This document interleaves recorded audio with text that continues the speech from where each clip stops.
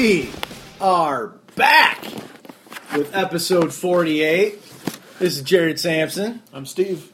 And we are again joined by our constant, inconsistent co-host, Claire Sampson. How you doing, Claire? I'm good. How are you? Good. Really excited for your guys' show you're going to be recording this weekend. Me too. I'm super stoked. Let's just jump the entire show and start right off with promotion. So what do you got going on this weekend? We are going to do a special Battle of Love on our podcast where we're going to have a bro couple. So a bromance. A bromance. A bestie couple. Nice. And a breeder couple. Nice. That's awesome. Yeah, and we're gonna make them battle it out to find out who's dominant. So is this like in the vein of the 2-year anniversary show of You're Gonna Get a Disease? Is that a little bit of a episode Newlyweds 100? game? I mean, It's definitely gonna be a Newlyweds game. Only it's not gonna be biased. You're trying to say that You're Gonna Get a Disease might skew the game to their. I don't think they intentionally skewed the game, but it was totally skewed. Yeah. The fact that Adam and Ronnie rocked it out as much as they did was like, face. See, I think it was reverse racist because the only 2 people that won the game were the 2 non-white people in the room. Fair enough. Wow. Still, no, super excited about it. I think we'll have a good show. We're trying to be true to our word and do a monthly show. That's good. You guys been on it so far. We made January by January 31st. Still counts. Still counts. So we made it in January, so this is our February show. We have had this plan in place since we recorded the January show, like mid-January. I remember you guys talking about it. That's cool. Yeah, so, and I started putting up the stuff today. So it only took like a month for us to get moving. Good news is you have like 13 days left. Right? You gotta keep it fresh. Can't let it get stale. You can't let it get stale. Exactly. And you know what? You shouldn't let unexplained situations throw you. Thank Absolutely. you for cookie wisdom. You're welcome. We just ate some delicious Chinese food for like the 3rd time this week because we're filth monsters. Uh-huh. And it was delicious, so I'm not sorry for that at all. It was only my first time this week. Hey, good. Good job, Steve.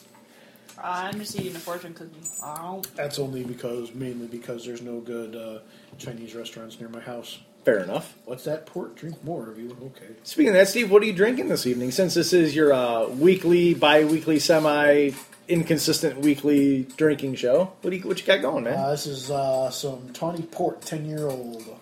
That's excellent. It's so good. It's got that pruny grape flavor, raisiny deliciousness to it. I love it. I don't know where you get raisins out of here. You don't know where I get raisins out of that? It's just Does it taste like raisins? It doesn't. Delicious is what it is. And I love port. Ergo, you're wrong. Well, fair enough. I decided to do a Rock the Gentleman Jack tonight, at least until I get bored with it and steal some of your tawny port. I'm eating fortune cookies. You better hurry. I better get on it. So, Steve, what you been up to, man? How's I know we've been pretty inconsistent. We've both been kind of busy doing shit. What you been up to, man? Oh, same old. Helping my dad build his aquarium. That's been really fun. Helping him build the stand for his aquarium. I'm apparently color coordinator for the tank because he asked me where to put various plants and things like that for proper visual flow, which was amazing. Man, nice. So are you just using plants from the other tanks that he has the plants from, or are you guys getting... he's bought some new ones. This one is noticeably taller than the other other tanks because it's so narrow and tall as opposed to wide like the 25-gallon is. Okay. So we had to get some specific things that were taller and narrower as opposed to a lot of aquatic plants tend to spread out and stay low. Okay, cool, man. So I've only been kind of like dealing with work and school lately. I've doubled up on classes right now. It's been kind of really crazy for me. I hate the class that I'm in. I hate the people that are in it. And the teacher drives me insane. He's a nice enough teacher. And if he ever hears this, God bless him. But this class is driving me absolutely batshit crazy. And it's driving me crazy by proxy. I figured as much. I'm usually, I tend to think that I'm usually pretty even keel, rock solid. So when I start getting emotionally upset about things, Are you going to be alright? she holding the cock? Did the Triscuit commercial get you? No, even keeled. Well, fair enough. Not emotional. Fair enough. If you've ever played a game with you True. Fair enough. Have you met you? I know, but have you met you? Because I don't think you have. Hunter the Hungry is going to eat. So, Steve, you and I did something last Saturday that I don't believe you've ever done before. And it's not anal. Don't know where to go with that, so proceed. So, you decided to join our little nerd gaming group that Summer was so nice to post up on Facebook saying the cast of Stranger Things, like, as adults. What did you think of the game? I thought it was fun. It was a nice change of pace from what we normally do, so that was something new, something different. Do you think it's something you're going to do again? Is something you want to join the main campaign, or at least be invited, have the option? Or? I wouldn't mind having the option. It's a little slow for me. Right. But other than that, yeah, it was fine. The thing you'll find... so what we did last Saturday is we played a game called Titan's Grave, which is written by Will Wheaton and based off of the Fantasy AGE pen and paper role-playing game. And we had myself, Steve, and Ken rolled up new characters and went off on a little secret stealth mission that didn't turn out very secret-y or stealthy. Oh, and whose fault was that, Jared? Mine. But I'm so even keel. And it was a lot of fun. I mean, we started around 5 o'clock at night, and we finally finished up that portion of the campaign around 1:30 in the morning. I fell asleep.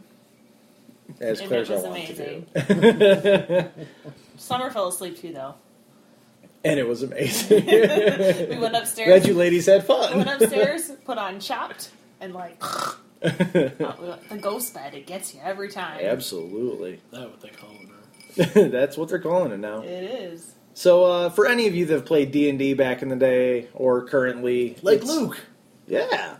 It's a lot like that. It's similar, but I just enjoy being able to sit around with it's kind of like doing podcasts, in my opinion. You're sitting around with a bunch of guys, having a good time, or girls or whoever, just like your group of friends, and just having a good time and playing in this fantasy world. Like in this fantasy world right now, we're radio hosts. We're doing our show. We're doing our thing. We're talking about stuff. In that game, you get to be whatever you want. So I really dig it. It was a lot of fun having you here. I've been wanting to try to get you to play that for a while, especially since you started playing World of Warcraft and everything, and kind of how you got into that. I figured you would dig something like this and role play your character very well, which you did. So I hope to have you join us at least in the future at some point. I think I chose wisely. I went out for sushi. And then went to bed. I made cookies, too. Yes, you did. You made delicious cookies that I ate after I drank everything that night. So it leads me into one of my topics tonight, Steve. Okay. Doesn't lead me very well, but I'm here now. Switching gears like grinding coffee? Absolutely. But in the same fantasy realm, you recommended a show to me and Claire last Friday that we have binge-watched to catch up on 13 episodes of, and that's called The Magicians. Yes. So The Magicians is a show on Sci-Fi that is currently on Netflix for Season 1. And Season 2 is on demand. And Through Comcast. Season 1 on Netflix has 5 stars. It's not a gold 5 stars, but it has 5 stars on it. So to me, to have a Sci-Fi as an SYFY network show, have 5 stars on Netflix. I saw that it's been in my recommended for you list for a couple of weeks at least, and I was like, I'm not watching this Sci-Fi Channel Sharknado garbage. And then I was bored one night, and I was like, oh, this could be bad enough that it'll be good. And 4 episodes later, I was like, son of a bitch, now we're in. Yep. Mm-hmm. It's very pretty.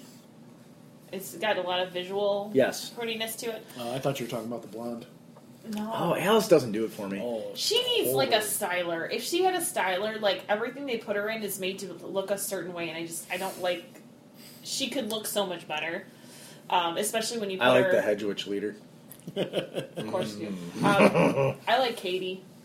Oh yeah, Katie is. And even like Julie and Katie's style is really neat. Mm-hmm. But then you throw in I get what they're doing with Alice's style. They're trying to make the super hot girl look nerdy. Exactly. They're failing because she's still super hot. Well, because everything they have her in makes her look they're trying to make her look nerdy, but sexy nerdy. And I wish they would go more all along the lines of Arrow with what they've done with what's her face. where you still get the nerdy, but at the same time She's smoking hot. she's smoking out, as opposed to this like forcing it because it just makes her. We're look gonna weird. put her in a sweater And the with no thickest, neckline weirdest that bra hugs her ever. breasts. Like that's really what fantastically. bothers me is they have her in like basically like a push-up bra, and you can tell. Yeah, bothers me too. Well, no, it does something funny to her shape. I mean, they still look nice. Don't get me wrong, but like it's just she looks off kilter. So Yeah. one of the things I like about watching it on Netflix is obviously you get the director's cut version of it. Yeah, There is 'cause all kinds of there's no ass way and swearing. That was no way that was on Sci-Fi Channel. No, not even close. Yeah, there's a lot of bombs and stuff, like a lot of Yeah. swearing. So who's your favorite character in it? I gotta go with it's probably Alice right now. Really? It's Okay, just, yeah, cool. like the main dude. Have you watched the full first season? Have you started season 2 at No, all? I have Okay, not neither started season have we. Okay. Yeah, I the don't know main what we're doing later. Yep. the main dude just kind Yeah. of gets on my nerves. So Yeah, Quentin? Yeah. I was wondering how you're going to feel about him. Yeah, like, I mean, he doesn't- obviously, guys, we're not going to give any spoilers because it's actually it's only 13 episodes. It's 45 minutes an episode. It's worth your time. Watch it. I mean, like- you have everybody on the internet giving it a 5-star rating for the most part, so it's really worth your time. Yeah, like I get they want Q to be a super fanboy, but he's kind of a dick. Yeah. Like yeah. a lot. I Yeah. like that he's kind of awkward, and I think his like acting and physical choices play to that. And he hasn't really broken out of that. Like I was expecting, especially in some of the first episodes, that to get like fall to the wayside. But it feels like it's been consistent. I don't feel like he went from being like I'm nerdy and now I'm cool. I feel like he's kept that persona, which I appreciate because Right. so many, especially because they do have. I'm gonna throw this out there. I don't think he's that attractive, but they have him picked as this kind of hot guy. Like he's kind of buff, but at the same time. He's not playing it that way, nor is he morphed into that person. Yeah. He's still continuing to play this nerdy fanboy, and I appreciate that. Yeah, like I don't think I would have punched him in the face like that other guy did, but I probably would have told him to pump his brakes a couple of times. Yeah. My favorite character is Penny. Yeah. The teleporter. I think he's... Yeah, he's pretty cool. Seconded, love Penny. Yeah, He's like I the love best his lines. I love his character. I didn't like his character very much right in the beginning because I didn't know where they were going with it. But as the season went on, by episode 6, I found myself really liking that character. I feel like a lot of the people that are in it are very devoted to their character. You know what I'm saying? Like Yeah. they're playing their character. Yeah, they hardcore. go for it. And the thing that they do in the show that I really appreciate is that when a character's like not physiology, but when their demeanor and stuff change, like a lot of times you can account that to bad writing or whatever. In this, they always give the reason behind it. Like so, you'll see a character just kind of take a kind of like a left hand or right hand turn, like goes kind of 90 degrees to their normal character style. But they find a very good way to not just blatantly weave it in the story, going, this person's mad now. They have a really good way of weaving all of the you can tell that the story it's really is well built. written. Yeah, because you can tell there's an overarching story. See, and I'm like corn because I love Penny, but I'm also my other favorite would have to be Elliot and Elliot and Margot. Margot. Oh my god, they're a tie because they kind of come as a Yeah, duo. they're But like they're Margot the and Wonder fucking Elliot, twins. is what they are the Wonder fucking twins, and they're amazing. I do appreciate that, and like Would you rather bang Margot or Elliot? Ooh, Margot. But I like that Margot has, again, people have remained themselves. Like, she's remained, sorry, I guess it's kind of a spoiler, but she's remained the bitch. Yeah. Just like Alice has remained the nerdy one. And though their characters are evolving, they're not straying from who their actual human self, who their core personality is. People change, but people don't change that much. Yeah. Yep.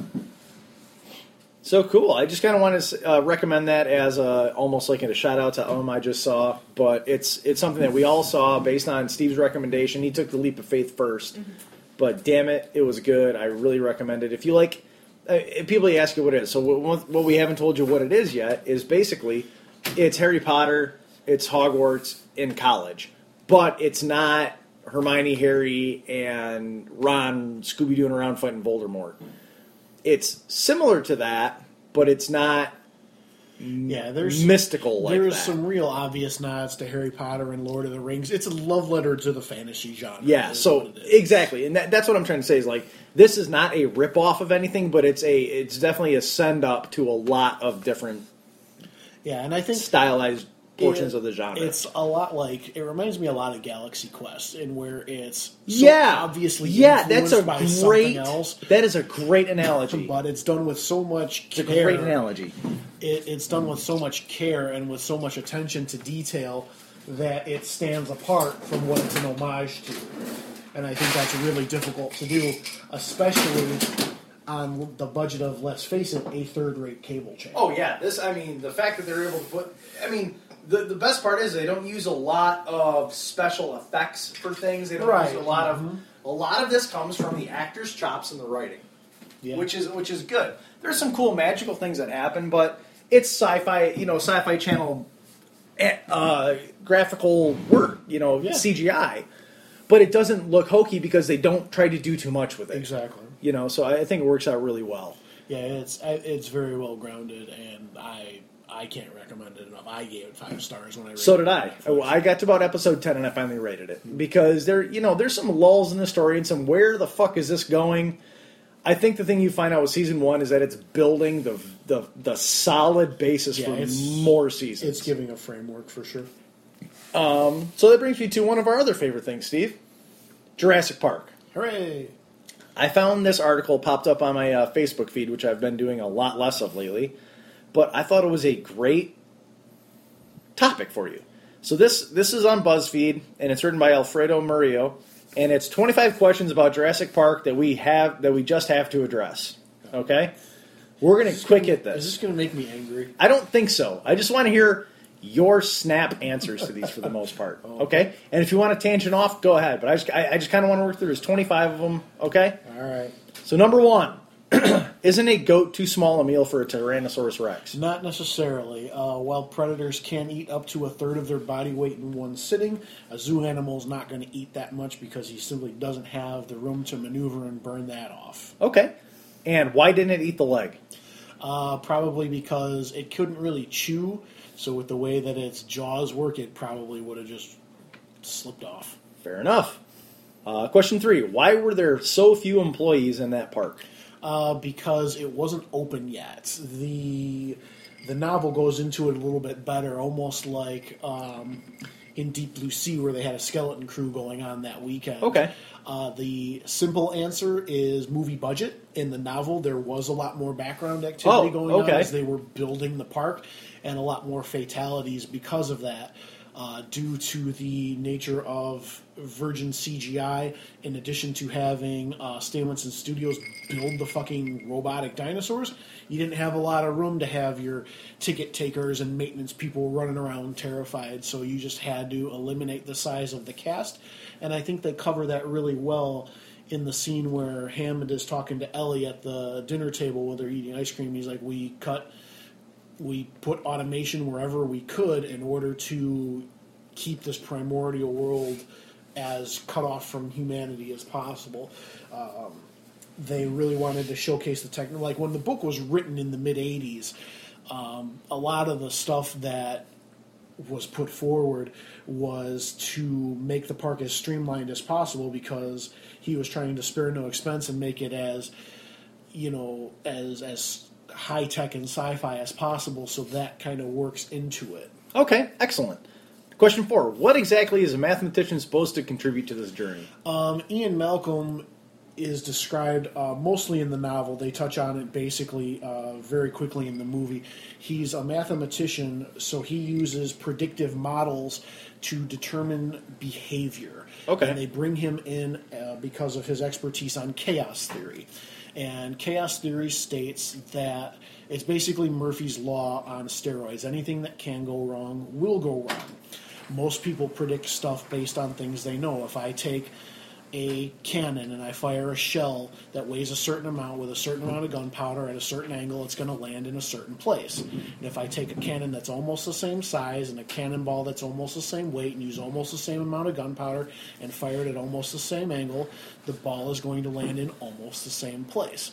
Chaos theory brings into complex systems, which are living systems, weather systems, things we don't understand, and applies an element to that model that cannot be predicted. So he's there as kind of the worst case scenario guy. Okay. They brought him in because he was on the forefront of this, and they thought, oh, if we can sell this guy on it, it'll be huge publicity for us. But what they didn't think of is him saying, you're fucking stupid, and burn this place to the ground right now. Gotcha.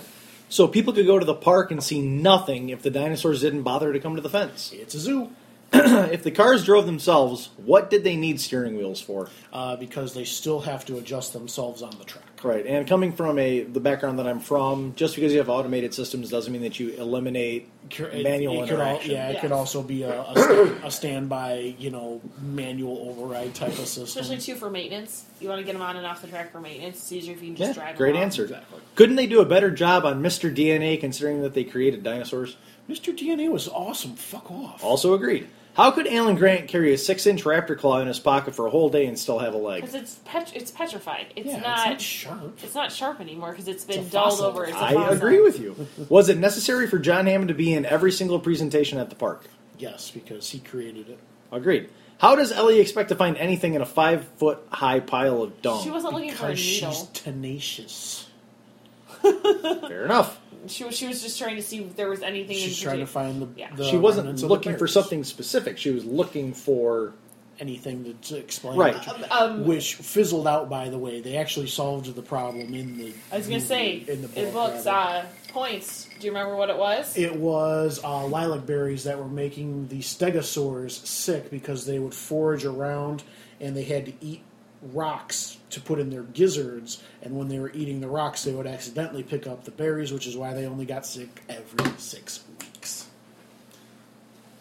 I thought it was something more to do with their cycle. Why every 6 weeks? Because gizzards you have to replenish. Yeah, the you have to replenish as the a rocks, reptile yeah. uses its gizzard and wears the stones flat, they regurgitate them. That's why in the novel they were finding piles of smooth stones everywhere amidst the otherwise volcanic ground that was around. I thought they were doing it I thought they were looping, and that it was more like just they were only getting sick at a certain point because that's when their feeding cycle they got back to the spot where they were 14 at. other questions to go through. Yeah, they were walking around their habitat in a circle, and when they got to the part where they would eat the stones, Oh, they would get gotcha. the berries. Yeah. How the hell does the Dilophosaurus get into Dennis Nedry's car?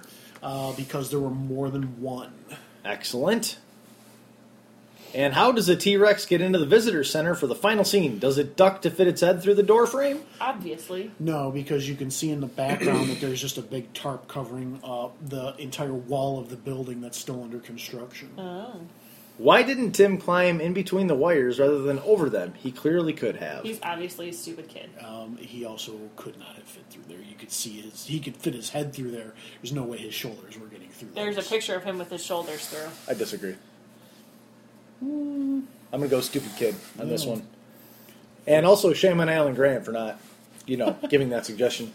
Why didn't they go a little overboard with cooking if they were expecting only 6 guests? Why didn't they go a little overboard with cooking if they're only expecting 6 guests?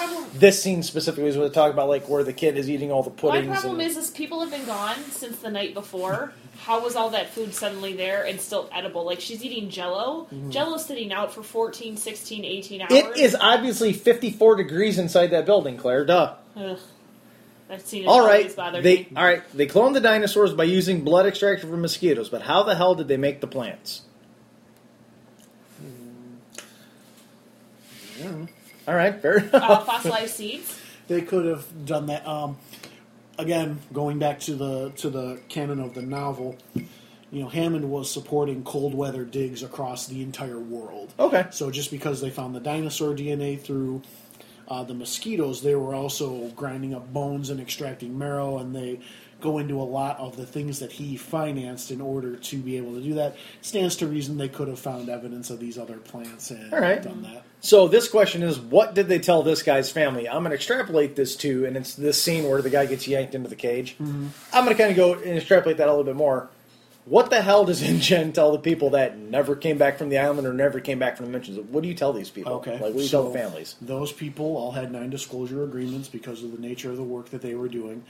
The Jurassic Park novel actually opens up with a worker being taken to Costa Rica for an injury that they say was caused by a backhoe. He was mauled by a raptor. Okay. So they've obviously been covering this up to hide their little, gigantic, history-making thing. But the simple thing is that they were insured for it, and they covered their...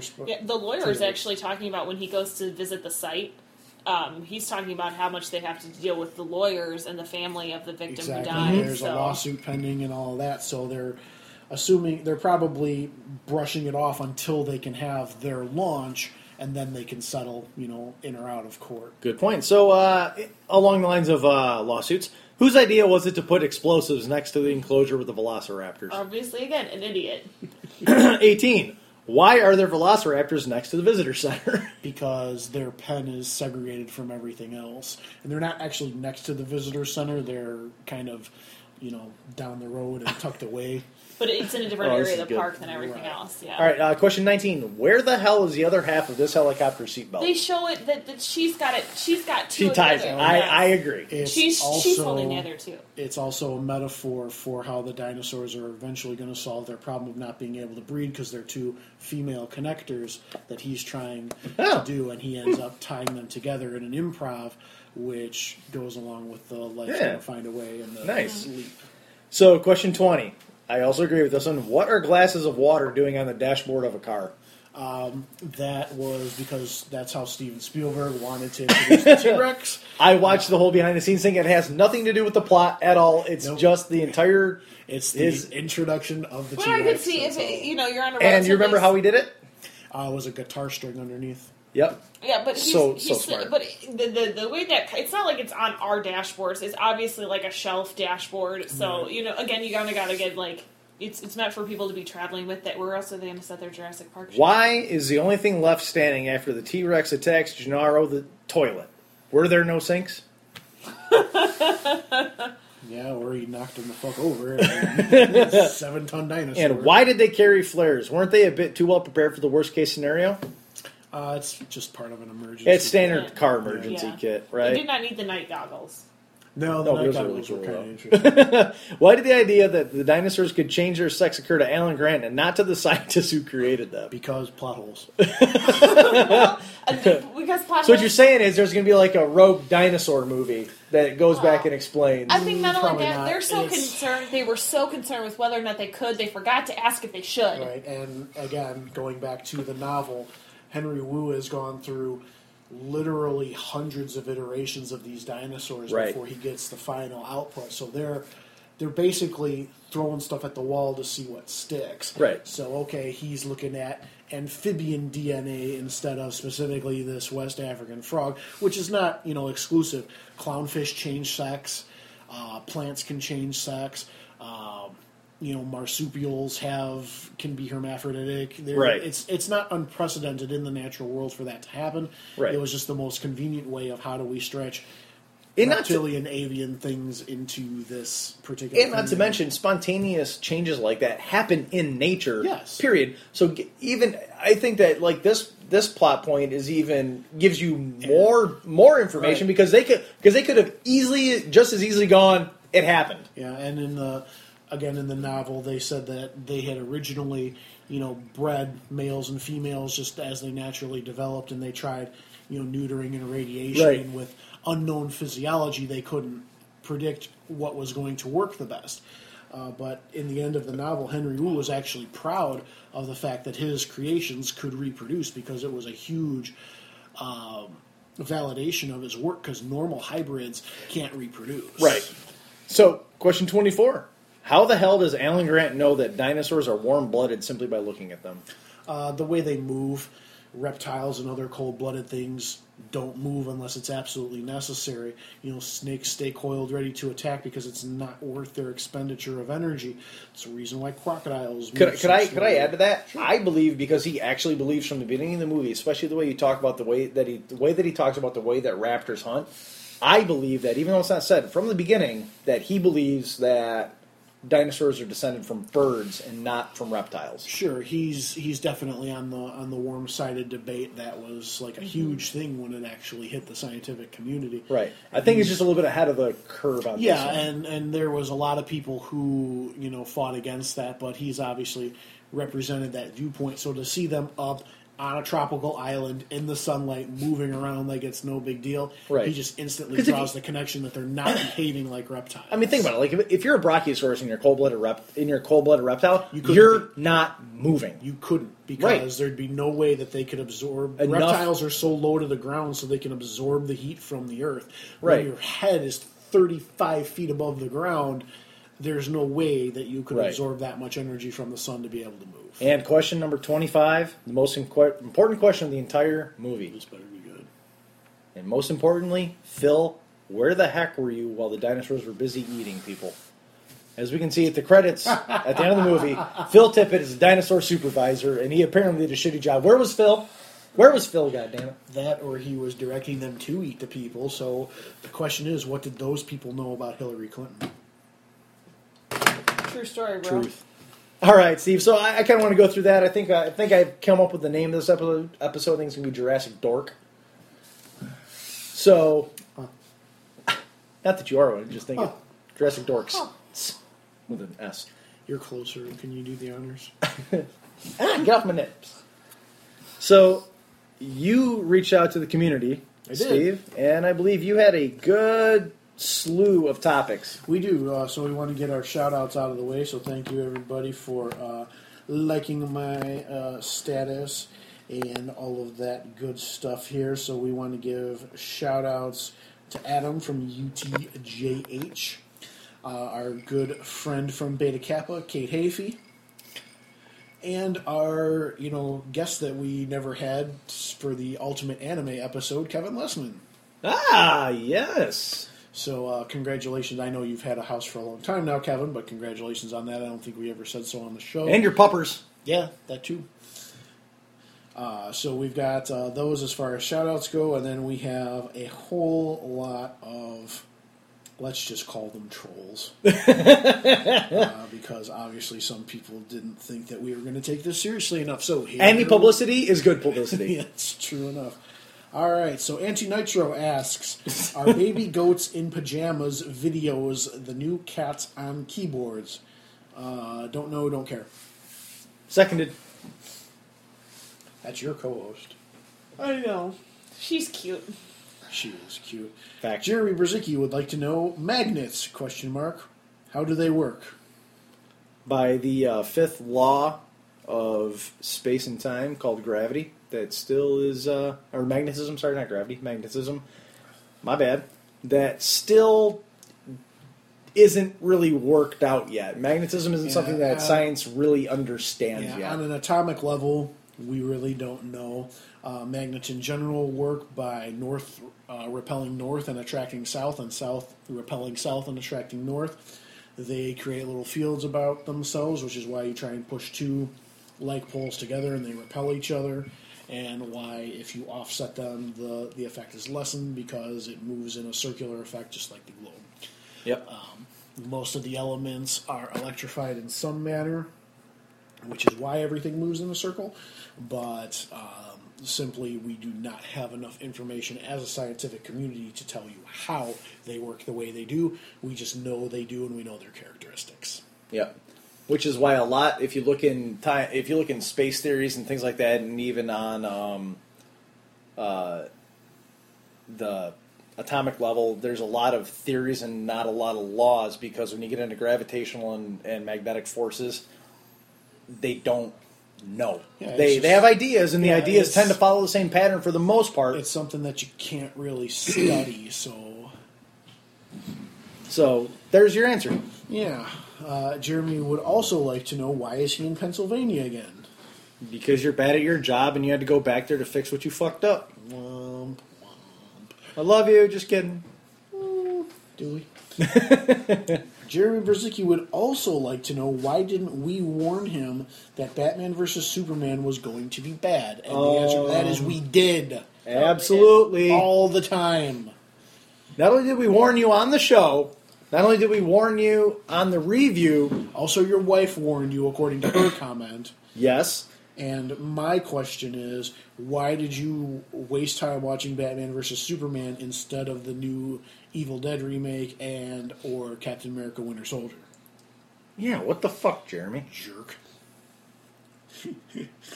Emily Brzezicki goes on to comment that she would like to know what is the dumbest thing Jeremy Brzezicki has done in his lifetime aside from watching Batman vs. Superman. Oh, where to begin? No. So I have 3 things right off the bat. Oh, Off the top of God. my head. Fire away, Stephen Michael Barta. So, my favorite, this might not be the dumbest thing that he did, but he was fixing a plane and had a wrench in his hand and was pulling on something and bashed himself in the forehead with the wrench and had a scar and stitches for weeks. Nice. Obviously, the time he broke his leg, That was one of mine. Playing keep that away. was going to be one of mine. Not doing anything besides playing keep away, mind you, in college. So not an old man, a young man. indeed. And then Stephanie. Oh! I was gonna say Kristen, but you know, Entertaining. my favorite was when he tried to catch a football and said ate a fence post. There's a lot of stupid Jeremy injuries. There are a lot of There Jeremy are. injuries. I'm gonna go with inviting Sigma Delta over to his parents' house without his parents knowing, and expecting everybody to behave like adults at a college party, and then subsequently turn his hot tub green. Womp womp. That happened. Hilarious. So, there you go, Jeremy. Your collective greatest hits. Oh, lap dance for Miss Kitty. That also still. Oh I don't know if yes! that's dumb. That might be awesome. Yeah, being on the Jerry Springer Show. And being proud of being on the Jerry Springer Show. Is he though? Well, he was raised in Indiana, I would assume. Yeah, fair enough. That's like celebrity status, right? Hot night. True story, bro. What's next? All right. Emily goes on to say the dumbest thing any of us have done, or she later redacts that and says she feels that Jeremy needs to be picked on for some reason. So we move on to Adam from UTJH, who just did a rapid fire series of comments here. Okay, let's go back with rapid fire answers. All right. So he wants to know how overrated is Beyonce, which is a topic I'm not going near. Claire? I commented on a podcast Peeps board, and no one responded back to me because someone had posted the article about like the Grammys being racist, and I threw out there that it's more about radio play and Right. sales. Adele had record sales. I'm pretty sure hers are higher than Beyonce's, and I don't know about you, every goddamn radio station had a goddamn Adele song playing, and they weren't that good. I'm totally agreeing that her shit is not that good. I'm not saying her Answer the question, how overrated is Beyonce? She's overrated. Is she a How overrated? Very. On a scale from 0 to 10, how I'm not overrated? I'm not rating it, but I think she's You're a overrated. ratist. Put it on the Jared scale of 1 to 4. How overrated is she? C. No, I think she is. I think I'm not saying she doesn't turn out great stuff, but it's not getting played. Like, it's all about marketing for the Grammys. Adele won Grammys because she marketed better. End of story. Congratulations, Beyonce. You've become an internet meme for everything. There's like, when was the last time? Like, can any of you name a song that she came out with? Beyonce, I think she looks really pretty. I like Jay-Z. I have no issues with Beyonce, but Beyonce I feel is on that slippery slope right now towards the end of her career, which I just see her being a Mariah Carey at some point. Well, no, because Mariah Carey at least came out with something, and I know Beyonce had an album out this year, but I didn't hear it. Right. I didn't hear it. Right. Aside from Lemonade, there was no play on anything. I didn't even hear Lemonade. But I'm saying, Yeah. that was more video than audio. Right. So, but aside from that, it really didn't. Absolutely. No. I think, you would know if someone didn't know she did music, how is she any different than, I hate to say it, but Don't say it. Kim Kardashian or Chrissy Teigen. At this point, so what Claire Sampson is saying is that Beyonce is as overrated as Kim Kardashian. At this point, she's famous for being Beyonce. She's not famous for the great music she's churning out. Ooh. I know that I'm going to make so many people mad for this, but then you know what? It's okay. Like, we're the 3 people that listen to the show, so it's We're okay. It's all good. What's the next one? Adam would also like to know who is the coolest celebrity you've ever met. Obviously, Jodie Benson, The Little Mermaid. Go ahead, Steve. I got to think for a minute. Mine would have to be Jim Tomei, who I met on 2 non-consecutive occasions. That's cool. Nice. I've never met a celebrity. I've never really wanted to. Yes, you did. You met Zane Lamprey. Oh, yeah, And was Steve he a McKenna. celebrity? I mean, Is he a celebrity? he's internet famous. That's like meeting a YouTube star. He has had multiple shows on All right. television Well, networks. so if that's gonna be my one, I love meeting Zane Lamprey. He was cool. Got to drink beer with him. I've taken more than one picture with him. Yep. So yeah. So the most famous one I've ever met is Zane Lamprey. Y'all can look that up on the internet because you You're probably welcome. have no idea who the fuck he is. Check out 3 Sheets on YouTube. There you go. All right. Before we get back into the other things Adam put on there, Luke would like to know if the Bears played an inter-squad game, would they both lose? Obviously. Yeah. Duh. Yes. Because Bears. Bears.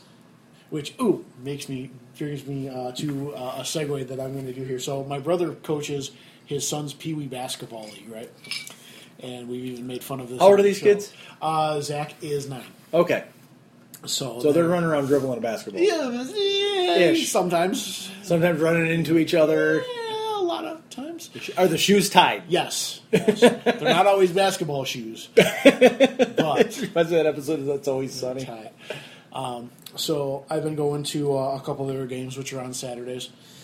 And the other day, Ken's up there doing his coaching thing. He's wearing a Bears hat.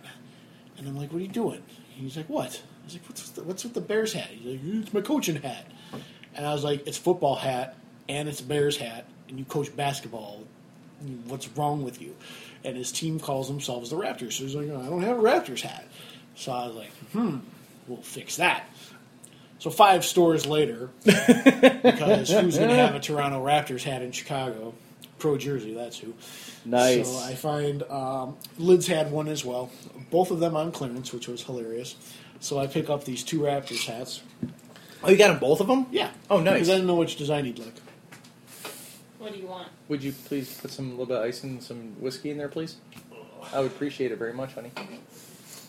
So I give them the hats on Saturday. And, to preface this with my Curse of the Bears hat is they haven't won a game these whole Bears. 7 games that they played. Bears! Right? So I give him the Raptors hat, and he puts the Bears hat in his gym bag. He's like, all right. He's like, Raptors hat, that's cool, man. Where'd you find this? And I was like, well, I found it. That's all that matters. Right. So they go on to win in overtime. So I was like, yeah. Nice. Lucky hat. Winning like 7-9? No, it was 16-15. Oh, nice. Yeah. It's something. That's awesome, dude.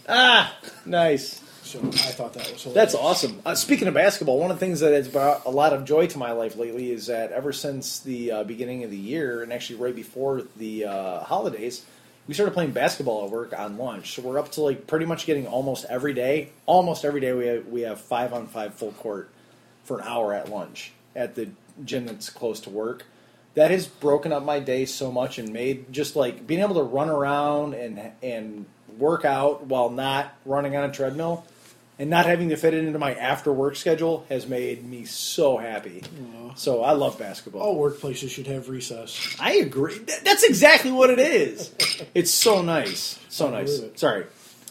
All right, so Adam's got 2 more things here, and they could lead us down 2 very different paths. Okay. So I'm going to put these both out, and we'll see which way you want to go. Okay, his first one is worst 90s comic crimes.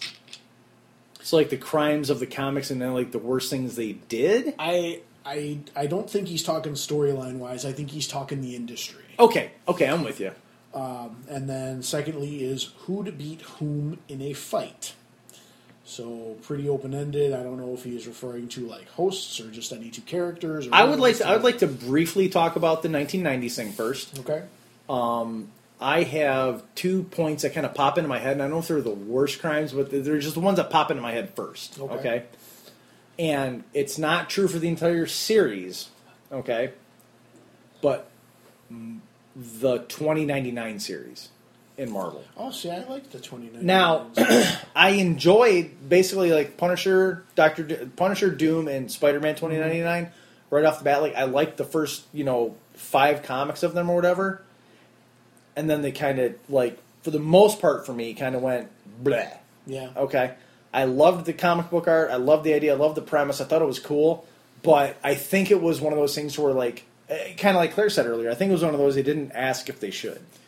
I think they had a cool idea, and then they didn't. That's a line from Jurassic Park. Yes, I do. That's why he said it. I know.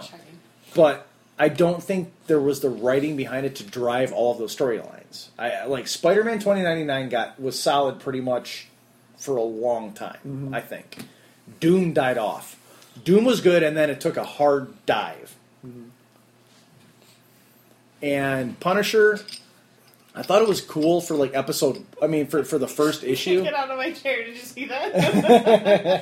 I thought it was cool for the first episode, and then Punisher 2099 was the most like of them for me. Yeah, I think it ultimately suffered from Ultimates syndrome, which is it started to threaten the main universe. So they were just like, oh, all these great writers are working over here. Let's move them back to the main side. Yeah. And fuck this offshoot that we created, even though it's really well done. I enjoyed Ghost Rider 2099. Oh, I forgot about Ghost Rider. Yeah. Okay. And Spider-Man 2099 was pretty cool.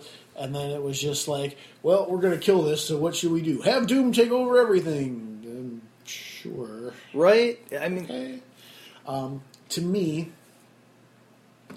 This might be comics in general, but I think the 90s were pretty prolific in it, is that as soon as you would change a writer, the writer would, like, just shit on everything that the previous writers had done. So it's like bringing back characters who had died. Right.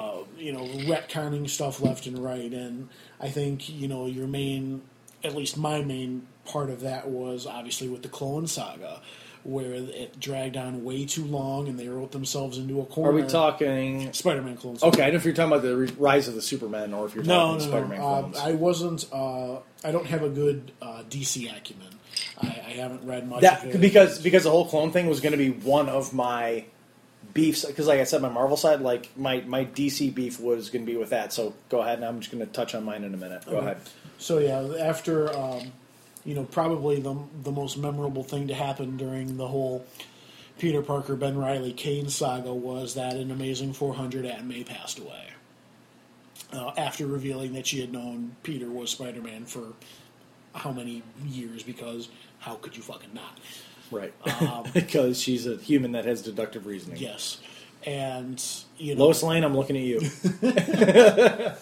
So, after that all fizzled out and, after all these twists and turns and whatnot, they finally bring Peter back into the fold as Spider-Man. They kill Ben Reilly. They bring Norman Osborn back to life after how many decades? Yeah. And then all of a sudden, Aunt May is still alive and it was all a dream or something. I don't really remember. And it's just like, are you fucking kidding me? Like... At least acknowledge what came before you, and if it wasn't great, work around it. If you never mention it again, you never mention it again. But don't be like, gotcha! The thing that I really didn't like about the DC side of that, about the clones and everything, is that, spoiler alert, if you don't know, whatever, is that some of the Supermen in the Rise of the Supermen after Clark Kent dies... Mm-hmm. Was that Steel and Superboy? Yeah, it was Steel, Superboy, the Cyborg, and the Last Kryptonian. Okay. So those 4, 3 of them were effectively clones. Okay. In a literal sense or in a literary sense? Literal. Okay. Sense. Superboy was a literal clone, a younger clone. Right. I mean, a Kal-El clone. Okay. Yeah, I knew that one. The Kryptonian was a Kal-El clone. Okay. I'm sorry, no, he wasn't a clone. He was another one of the Kryptonians doing something. I don't remember that one specifically, so y'all can yell at me. I don't remember that one as well. Mm-hmm. The Cyborg was a Kal-El clone that they cobbled together with the parts of a cyborg that they couldn't get the rest of the body to take for the most part.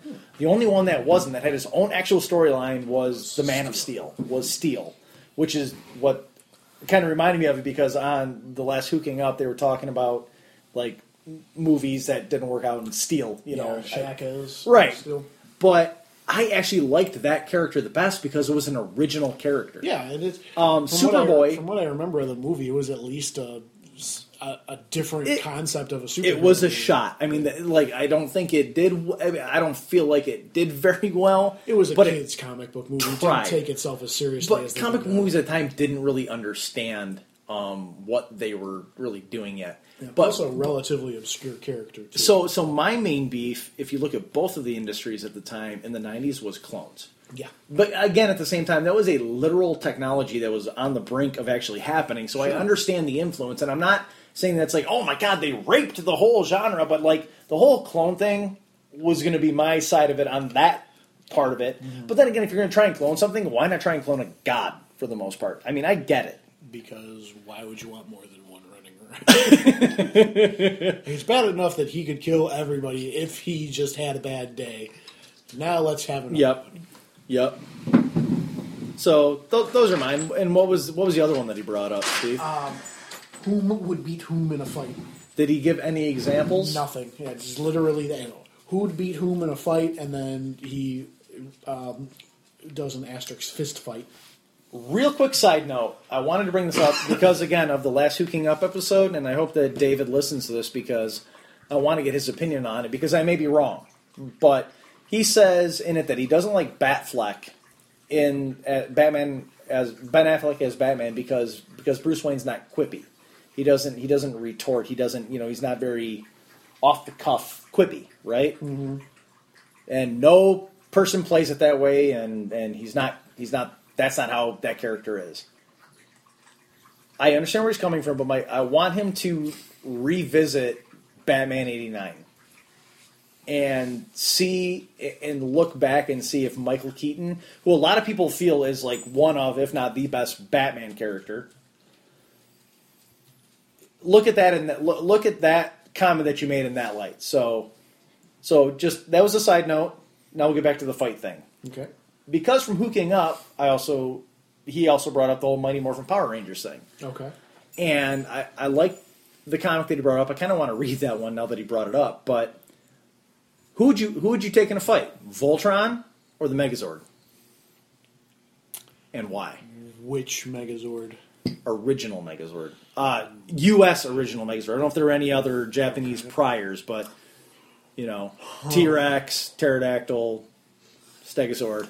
I would probably have to give that to Voltron. Okay. Why? I think individually, the Lions are more powerful than the individual Zords. Like, the Zords weren't very well developed aside from the T-Rex. Okay. So I think individually, the Lions could easily outmaneuver them because they can fly. Right. And when you have 5 things that can fly versus 2 tanks, a T-Rex, a Pterodactyl. Okay, so 3 tanks, the T-Rex and the Pterodactyl, all they have to do is hover around and pew-pew them to death. But okay, let's say that we're going to be stupid because why not attack the one most defensive place in the galaxy that has these robots? So if we're going to go Zord on Zord, I still have to give it to Voltron because it has a bigger arsenal, and I think the pilots work together better, honestly. Agreed. So that brings me to the second part of that question. What if you add in either or both of the Green Ranger and White Ranger with their Zord? Okay, well, I don't want to get too geeky, but the White Ranger Zord isn't compatible with the originals. Oh, that's right. Yeah, you're right. I forgot about that. If you're going to add the Dragon Zord on top of it, it just gives it a better ranged attack. So all you got to do is, blazing sword it in the face. Okay, and now the team's in a fist fight. No Zords, just the 2 teams. No guns. That I might have to give to the Power Rangers because I do think they are actually superhuman when they're morphed. I agree with you. Okay. I would get, I think Zord-wise and robot-wise, I would give it to Voltron. I think teams on the ground, no mechanical help. One, even if you look at the Voltron on Netflix, I like what they've done with the Paladins on their weapons and everything. I think that's cool. But I just think that once you get into hand-to-hand combat, And I think the original premise of Voltron is they're explorers. They're not fighters. Right. Whereas all the Power Rangers at least knew hand-to-hand combat. Yeah, I mean, basically in the original, if you look at original, Voltron is a bunch of Han Solos running around, and the other one is a bunch of like Ryus running around. That's one mind that I can think of. That if you want to talk about, Yeah, I don't know where he was going with that, but there you go. All right. Next time, be more specific. And if you have comments on it, please, I want to hear it back on one of your guys' shows because I think you might have an opinion on it. I know David will. Whether he agrees or not, I know he'll have an opinion on it. Whether he's right or not. He's not. Probably not. Unless he agrees with me, then he's right. We'll table that. And David, if you are listening to this, please tell me exactly what issue of the Mighty Morphin Power Rangers comic book you're talking about that you're discussing on the last Hooking Up, because I want to know, because it sounds really good. So, and is there anything else on that? That's it as far as my thread was concerned. Cool. Hey, everybody, thank you so much for the content. I mean, you gave us about a half an hour's worth of content for the show, and that's fucking awesome. I really appreciate it. You'd also put out on the podcast Peeps board. Oh, yeah. Same question. Yeah. We get anything from that? Rodney said Tom Brady is charging $2,000 per autograph. Entrepreneur or asshole? Entrepreneur. Asshole. He's the greatest quarterback of all time. He can charge whatever people will pay. It's just like going to a sporting event. People bitch and moan about teams raising prices. The only reason they raise prices is because people will pay it. I will never blame an entertainer for charging for things. Ever. For charging for his signature. To the fans that made him a star. I don't see the if people will pay it, I don't see the problem with it. And if you want to buy his signature, not right now. Well, I don't see a problem with it. I don't think it makes him an asshole. I don't think it makes him an asshole. I think it does. Because fuck you. You make how much money to go fucking play a game for a living, and then you're going to charge people on top of it for admiring you? Go fuck yourself. What if he's putting that money towards charity? He's not. If he was putting it towards charity, he would have a charity. He's just charging for an autograph. Tom Brady has a charity. Tom Brady and Giselle have charity. Yes, they do. I'm pretty sure they don't. Pretty sure they do. Well, in this context, it's just he's charging for an autograph. And an entrepreneur means it's a business aspect, not a charity. So what if he? I mean, so he's charging $2,000 for an autograph. I mean, what you think he's going to charge a kid $2,000 for an autograph? No fucking way. Even if he did, if that kid could afford it, why not pay it? Because it's to me, it's is that one of those like Steve Core things that's just not? It's abusing your celebrity. Like you would be fucking nothing if it weren't for the people who filled the seats in your stadium. And I don't think that Tom Brady. I think Tom Brady makes so much money that he doesn't give a shit about $2,000 per signature. So I think there's something. Why charge it? Because I think it's. I have nothing to base this off of, and I want to look it up. I have a feeling that it has something to do with a charity. Okay, well, in this context, sure. If you just look at it in the plain light, in a vacuum, go fuck yourself. In a vacuum, get paid, bro. He's already getting paid, and David agrees with me because the next comment is no debate needed, asshole. Well, good news. You and David Merkel agree. All right. So Summer. Anti-Nitro, again, joins into the fray here and says, should Lego make more movies? Will we see more Lego comics, or will they branch out and do Lego Die Hard? Oh, Steve, this is great. You brought this up earlier, and you had the perfect comment for it about like reboots and stuff. So yeah, I think we should stop rebooting everything in a serious tone and let Lego handle all the reboots. So I agree. You want a new Scarface? Lego Scarface. That's awesome. Like, I mean, David, think about how happy you would have been if they would have done Lego Ghostbusters instead of the Ghostbusters movie. It'd be awesome. You want a new King Kong? Lego King Kong. Which was awesome in Lego Batman, by the way. Spoiler alert. No, it's not a main plot point. It's not a spoiler. So, Seth Green voices it. So, didn't some of the people on the board on the thing give their opinions? Adam wants Lego Shining. Summer wants Lego Godfather. David Merkel wants Lego Showgirls. That would be weird because they'd have those like little one piece like little dot things as their boobies. And then I'm assuming it's a gift from Showgirls. Ah, nice. It is. And that is the end of the thread conversation. Aside from a lot of thumbs up. So, what Lego movie would you make, Steve? Or would you want to see being made? Claire, do you have one? I like the Ghostbusters idea. I think that would work. I think Ghostbusters Legos would be awesome. I want Lego multiverse. Such as? Like, I want fucking Ghostbusters to be fighting something and Marty McFly comes zooming by and you just see the tracks from the DeLorean. And Then go see Lego Batman. Because the Lego Batman movie don't want to know. is Shut up. so good. Shut up. Shut up. I would like to see a Lego Star Wars movie. I know it'll never happen because it's not the same. The games are basically... I know, but I'm saying like an original, not a rehashing, retelling of them, like Lego Rogue 2. Something like that. I mean, that would be the Lego Boba Fett movie I would want to. I mean, that would be the Boba Fett movie I would want to see. Why is Boba Fett such a big deal? I don't know. I don't never get it. understood the popularity of that He is a bit character in the series that says like 8 words. Yeah.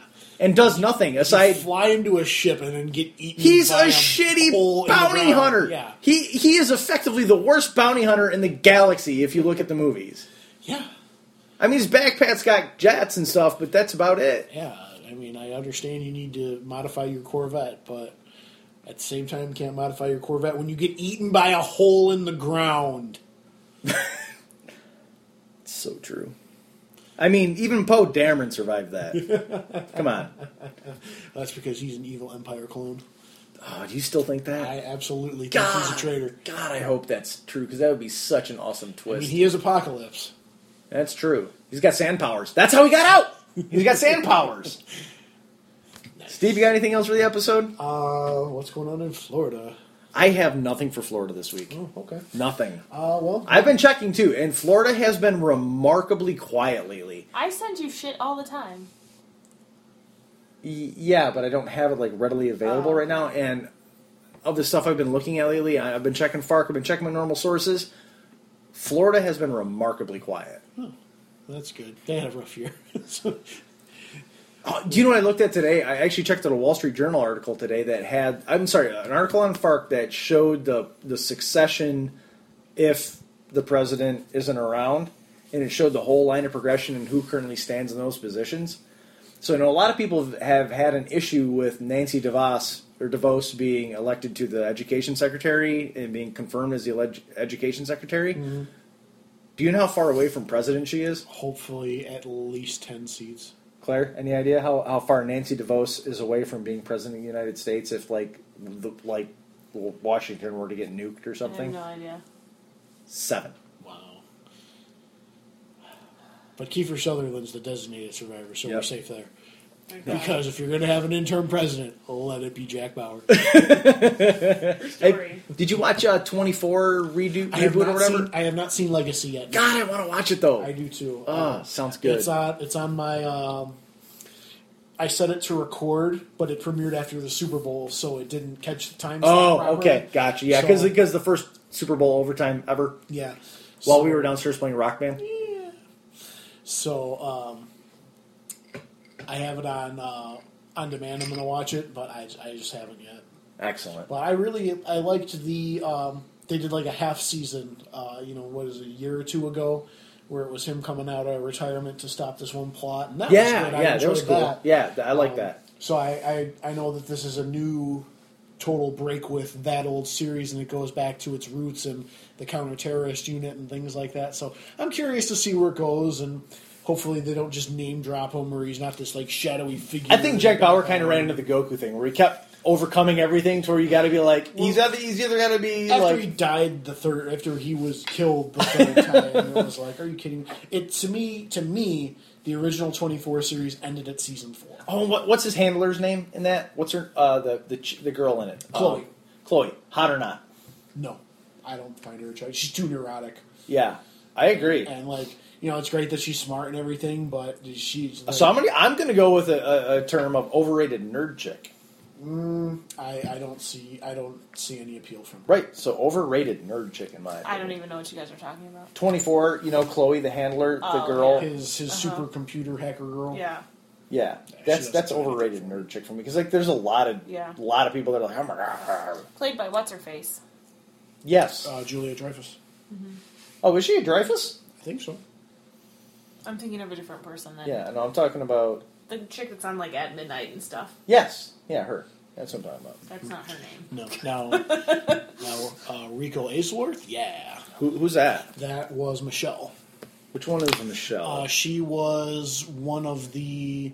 she ended up marrying Tony. She was also in Alien vs. Predator Requiem. Okay. She's kind of like a serial Fox actress.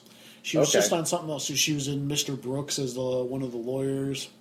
Okay. And she's done a couple of things here and there. All right, then. But she was really cool in the third season when she was fucking shooting people for trying to leave a hotel. Nice. Well, can't pull her You name won't right shoot now. us. Yes, I will. Pew, pew, pew, pew. So, yeah. Okay. Well, I guess that's a wrap. We want to remind we're good. We're over an hour into it, but just over an hour. So I don't think we need to spend much more time digging up other stuff. Do you? All right.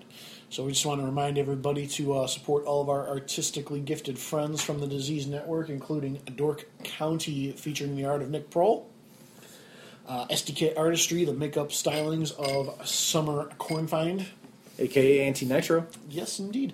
The musical stylings of Chris Moran and David Bowling. They are not affiliated with each other. I just didn't want to say the musical stylings of twice. But you just did. Anyways. It's called a running joke. I do that sometimes. And I call him out on it every time. I agree with The this. whole times that it happened. Yep. All of them. Please listen to all the shows on the Disease Network, including You're Gonna Get a Disease, Starring Luke, Nick, and Jonah. Vag Dialogues, Starring me and Anti-Nitro. Something Gate, Starring us. That Just Happened, With Adam and Rodney. Hooking Up, Starring David Merkel. and all the wonderful one-offs that we have from time to time. And the new show, Man-Woman Movie. Oh, yes, indeed. That's on the new network, where a guy, it's a man and it's a husband and a wife, and they each hate each other's style of movies, and then they watch the movie, and it's a half-an-hour episode, and they give their critiques and comments and everything on it, but each person gets to pick a movie, and they do it week by week, but it's a movie generally the other one hates. That's hilarious. Yeah, so it's friends of Nick's from college, so it'll be fun to hear that. I haven't listened to the episode yet. Nick's going to be putting up the back episodes on the network and then bringing the new episodes on, so it's another person to bring into the fold of the family. That's a Man-Woman Movie, so check that out. I'm going to check it out too when it hits the network. Sweet. So I'd like to thank you all for listening, and we've got a solid set of topics for next week. I think we're going to start trying to get back into the weekly recordings. I think I've got a handle on things when it comes to work and school, so we're going to keep trying to nail this out at least every week or every other week. Sweet. See, why don't you take us out, bud? Well, just a reminder that haters are going to hate, potatoes are going to potate, and if you have the opportunity, always bring a bomb arrow. This has been Something Gate. Good night, everybody.